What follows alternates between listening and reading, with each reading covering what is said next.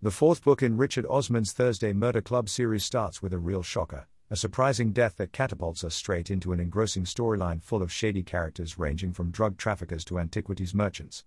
Oh, and let's not forget a painfully obvious love scam that targets a newcomer to the group. The Last Devil to Die doesn't skimp on unexpected twists and turns, keeping you glued to the pages as you try to solve the central mystery. Police officers Chris and Donna want to help but are kept at a distance by their bosses. Still, they can't resist doing some sneaky investigations on their own. The main characters all have their own things going on. Ibrahim is still seeing his therapist, who is actually a prisoner.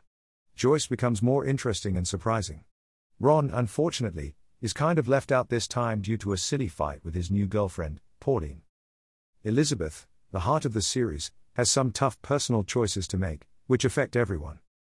What truly elevates this book, though, are the characters we've all grown to love. Joyce really shines in this one, proving she's more than just a lovable old lady, she's got some serious investigative chops. Ibrahim opens up in a poignant way, giving us a glimpse into his past that adds new layers to his character. The book isn't just about solving the murder. It's really about friendships and relationships and how they change over time. The ending leaves you hanging with questions, making you eager for the next book in the series. A must-read.